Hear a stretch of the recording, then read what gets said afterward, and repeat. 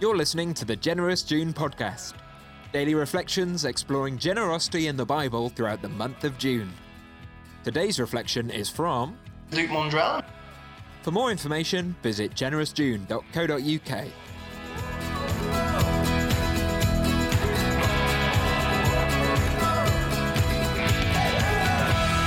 The widow's mite, or widow's offering, is a famous example of Jesus teaching his disciples about the true nature of generosity.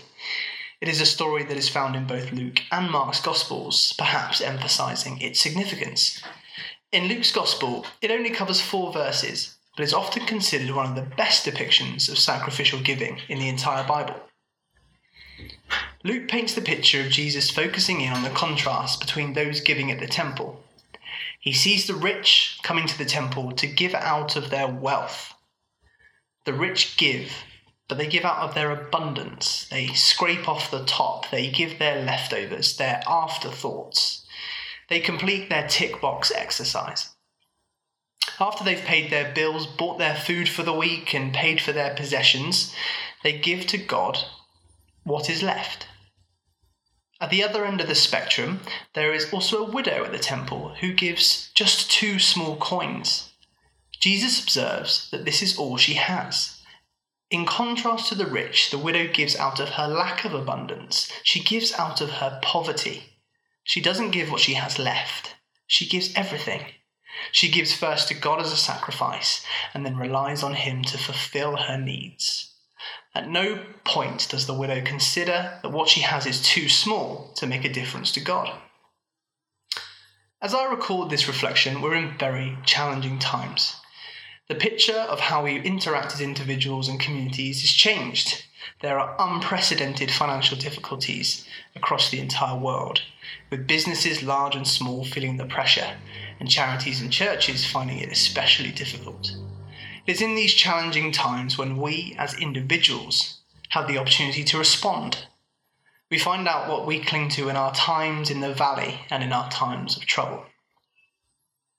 Some of the outpouring of generosity that has been on show throughout this lockdown has been overwhelming, and I think that this generosity comes from God.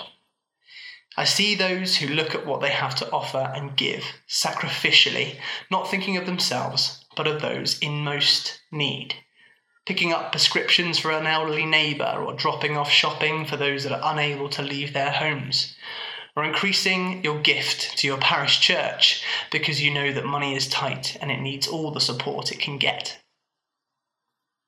However small, generosity shows us a glimpse of God, and those that have faith in God and give out of love for him will be blessed.